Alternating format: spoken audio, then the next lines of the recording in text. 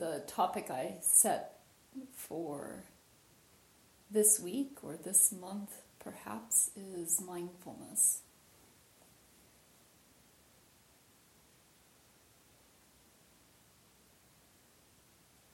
So I've been reflecting on that topic in preparation for this talk.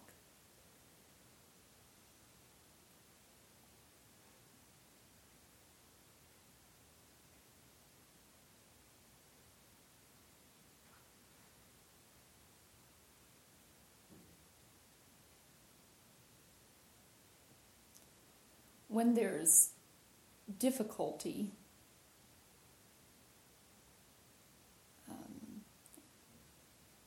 difficult emotions, sorrow, grief, difficult physical sensations, pain, discomfort,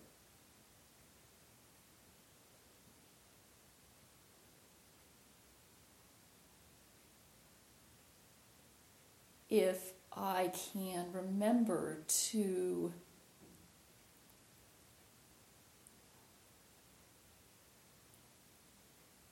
counter the impulse to run away from those and escape, as it were, rather into life, not from life.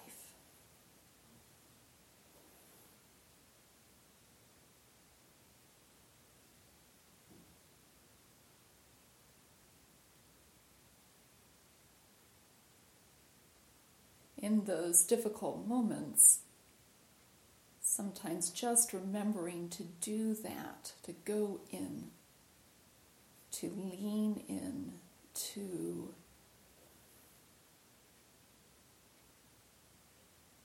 be present with, accept, embrace. Just remembering to do that pivot is the most important thing.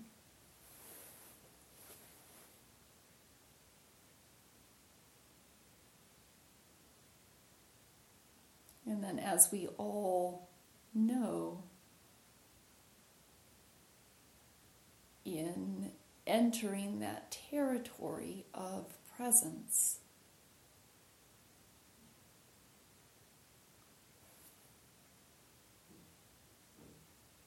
the it transforms, the so-called problem, and we transform.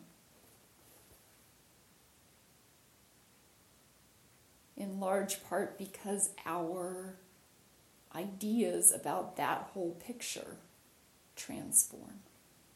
And they transform through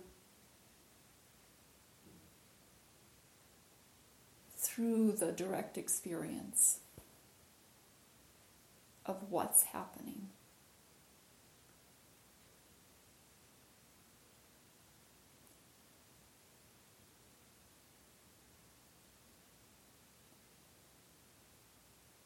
Mindfulness, I think, is hard to talk about. For me, it's hard to talk about because as we're sitting here, it's just this breath. It's just this sound. It's just these body sensations.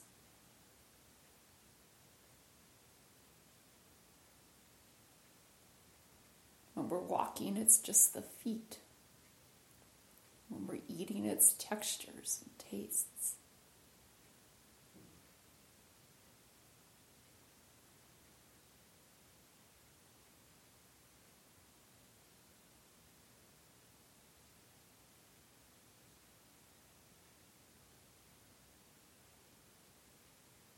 Yet sometimes in practice it takes a while just to train the mind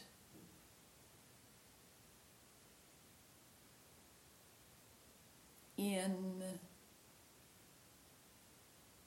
even the idea, the possibility of being present and just being present.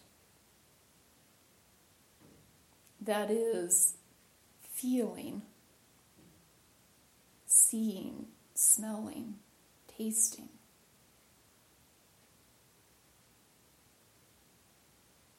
Minus the extra, so without thinking, really. And sometimes it takes a while to even have a taste of what that would mean. What? Don't think.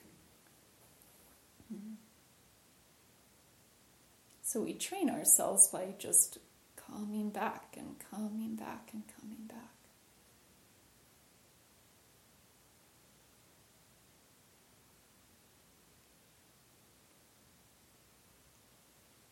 We have a text which I'll read a little bit from today called The 4 Foundations of Mindfulness. And really, the foundation is mindfulness, is presence.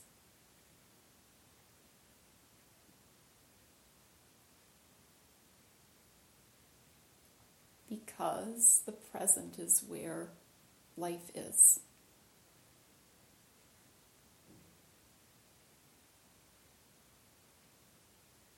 And where truth is.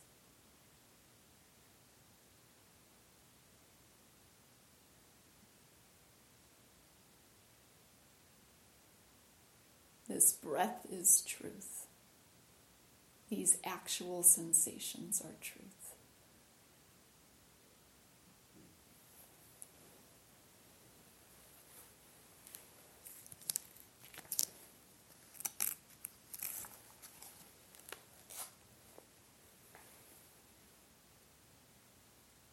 The Buddha said to his monks, "This is the direct path for the purification of beings, for the surmounting of sorrow and lamentation, for the disappearance of pain and grief, for the attainment of the true way, for the realization of nirvana, namely the 4 foundations of mindfulness."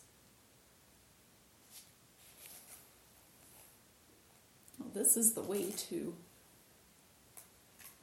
awakening.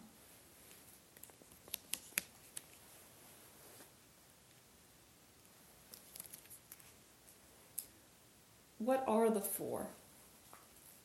Here, bhikkhus, and bhikkhus just means monks. A bhikkhu abides contemplating the body as a body, ardent, fully aware, and mindful, having put away covetousness and grief for the world. They abide contemplating feelings as feelings, ardent, fully aware, and mindful, having put away covetousness and grief for the world. They abide contemplating mind as mind, ardent, fully aware, and mindful, having put away covetousness and grief for the world.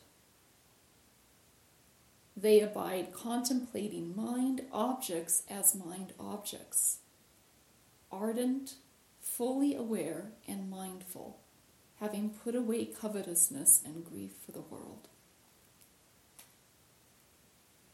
Having put away, I want this, I don't want that. Present, fully, vividly present. And then he goes through in great detail what he means by each of these. Basically lays out a path for investigating this present moment from different sides.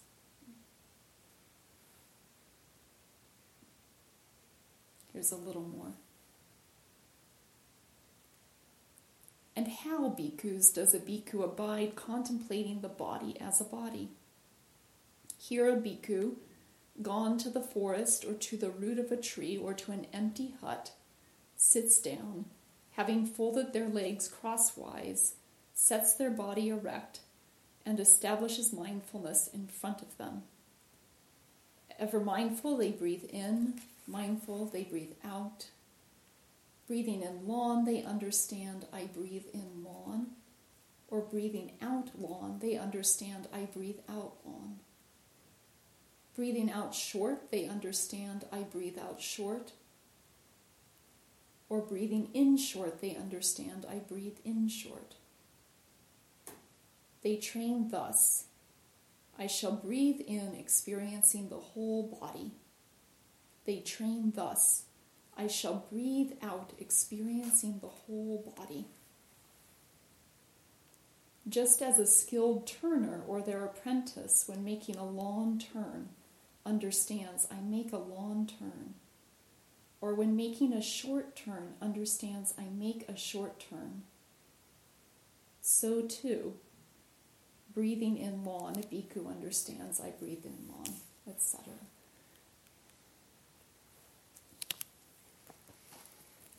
So I think mindfulness is hard to talk about.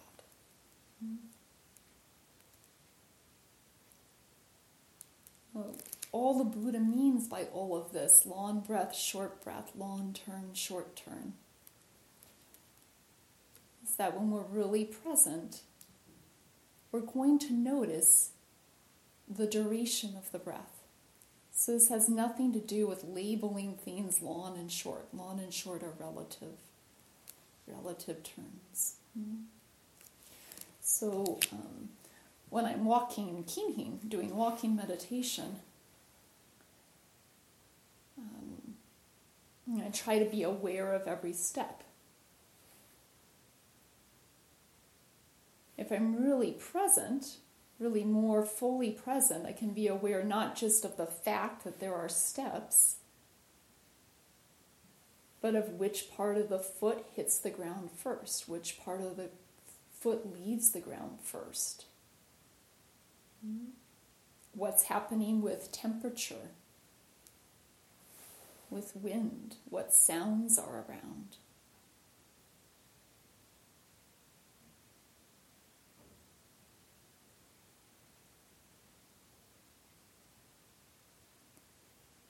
The Buddha also included in contemplating the body as body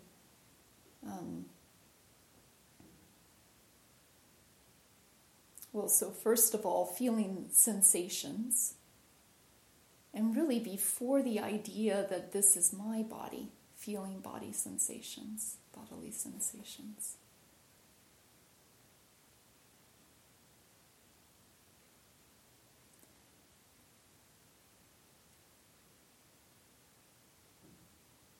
Right, feeling sensations before that idea. Contemplating the body over time. So, imagining the body, he says, in a charnel ground. At that time, bodies were thrown onto charnel grounds. 1 day, 2 days, 3 days dead.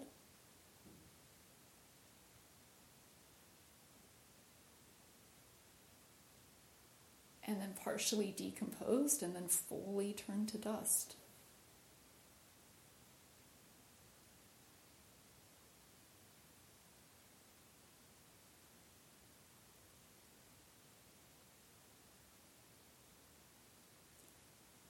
And then he goes through all the different categories that Thich Nhat Hanh went through in our reading the other day. For instance, the 5 elements in the body. So whatever we turn our attention to immediately gets highlighted. So the 5 elements in the body for review, 1 is water. So turning our attention to what is fluid, what is liquid in the body. So water, blood, pus, oil of the joints. And our awareness of bodily fluids is highlighted. Similarly, we can turn the attention to what is solid. Or to the air element, the breath in the body. Or to the fire element, to temperature in the body.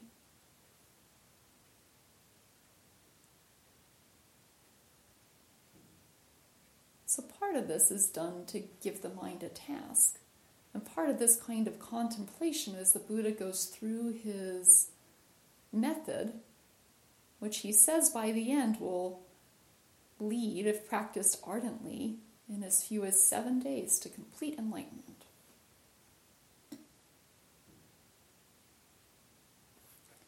Part of going through in a systematic way, looking at this part, looking at that part, looking at this other part,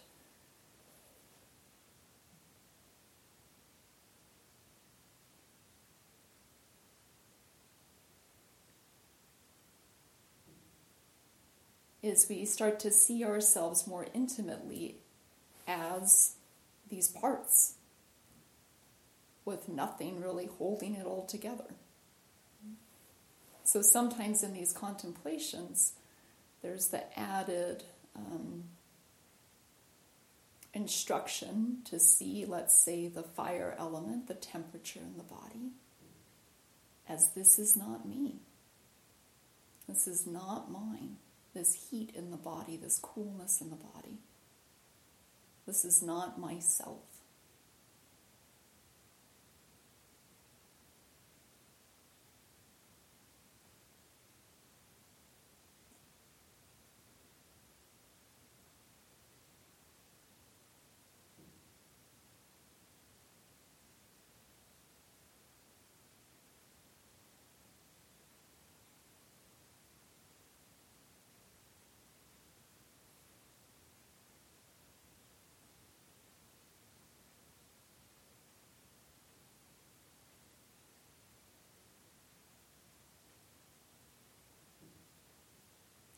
So I mentioned before that when I notice suffering, and I notice that I am suffering, if I can remember to go right into it,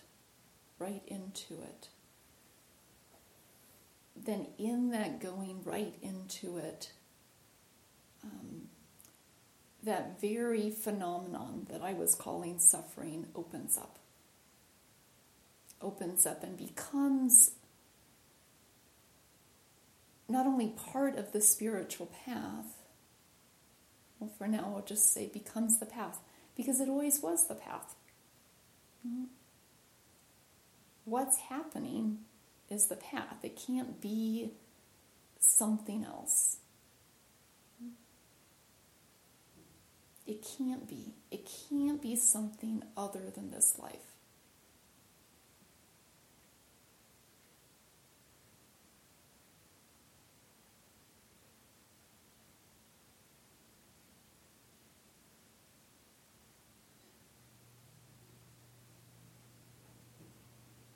We're either engaging this life and growing in this life, or trying to run from this life.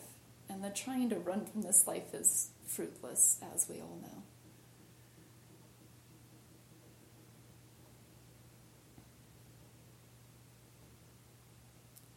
In spiritual practice, we have this idea of engaging a path that's bigger than just us, or that has benefits that are wider than just we get to experience some relief from suffering.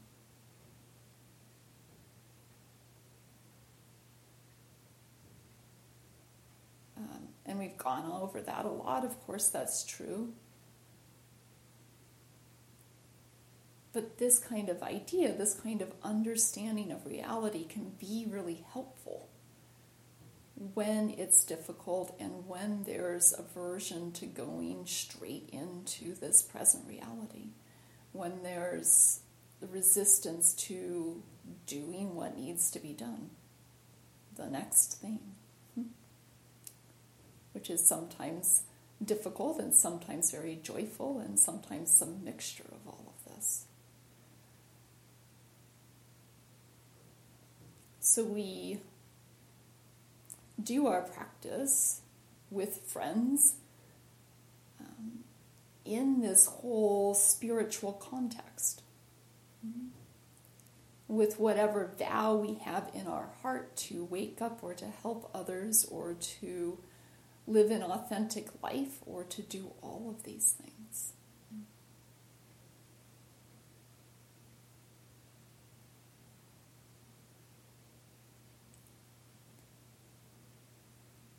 Sometimes in engaging this practice,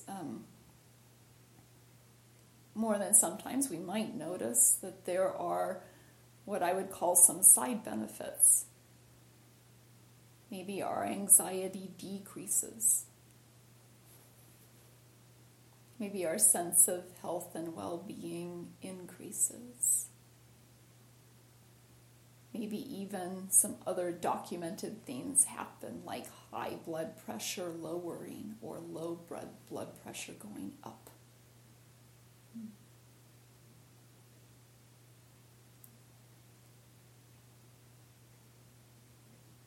So I think I can't really talk about mindfulness without talking a little about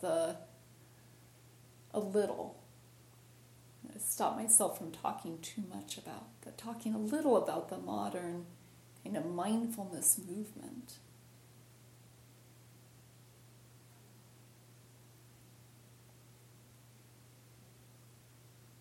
Because there's such a potency in this medicine of just being present.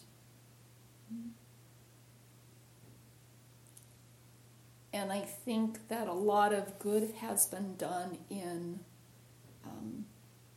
popularizing this simple, almost too simple to talk about medicine.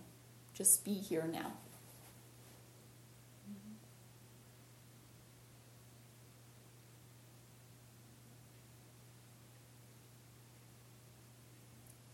And I think also some things can get lost in removing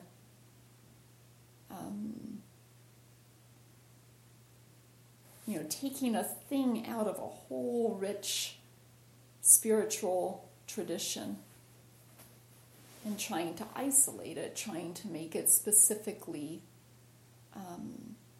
not spiritual, secular even. You're not going to get very far introducing mindfulness in the schools, for instance, if it's tied to any particular religion. So you set that aside. And hopefully help the kids just breathe and be present.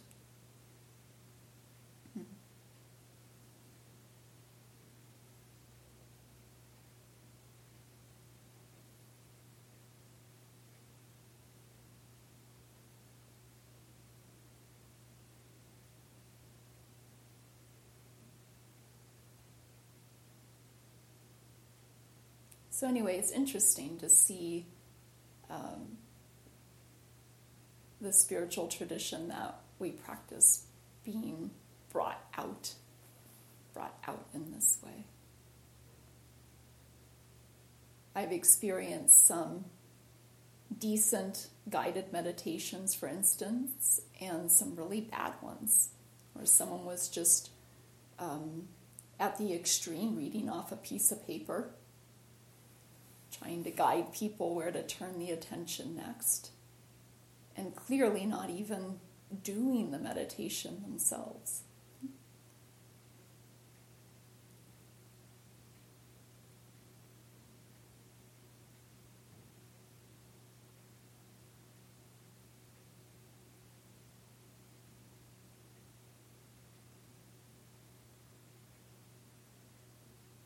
Through actual engagement with the practice,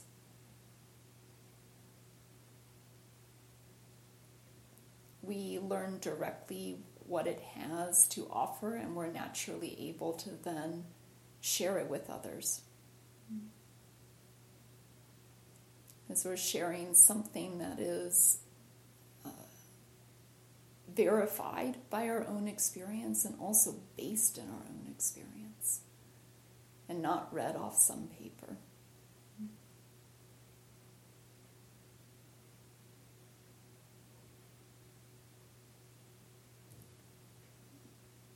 So there's a little bit about mindfulness. Thank you all for being here.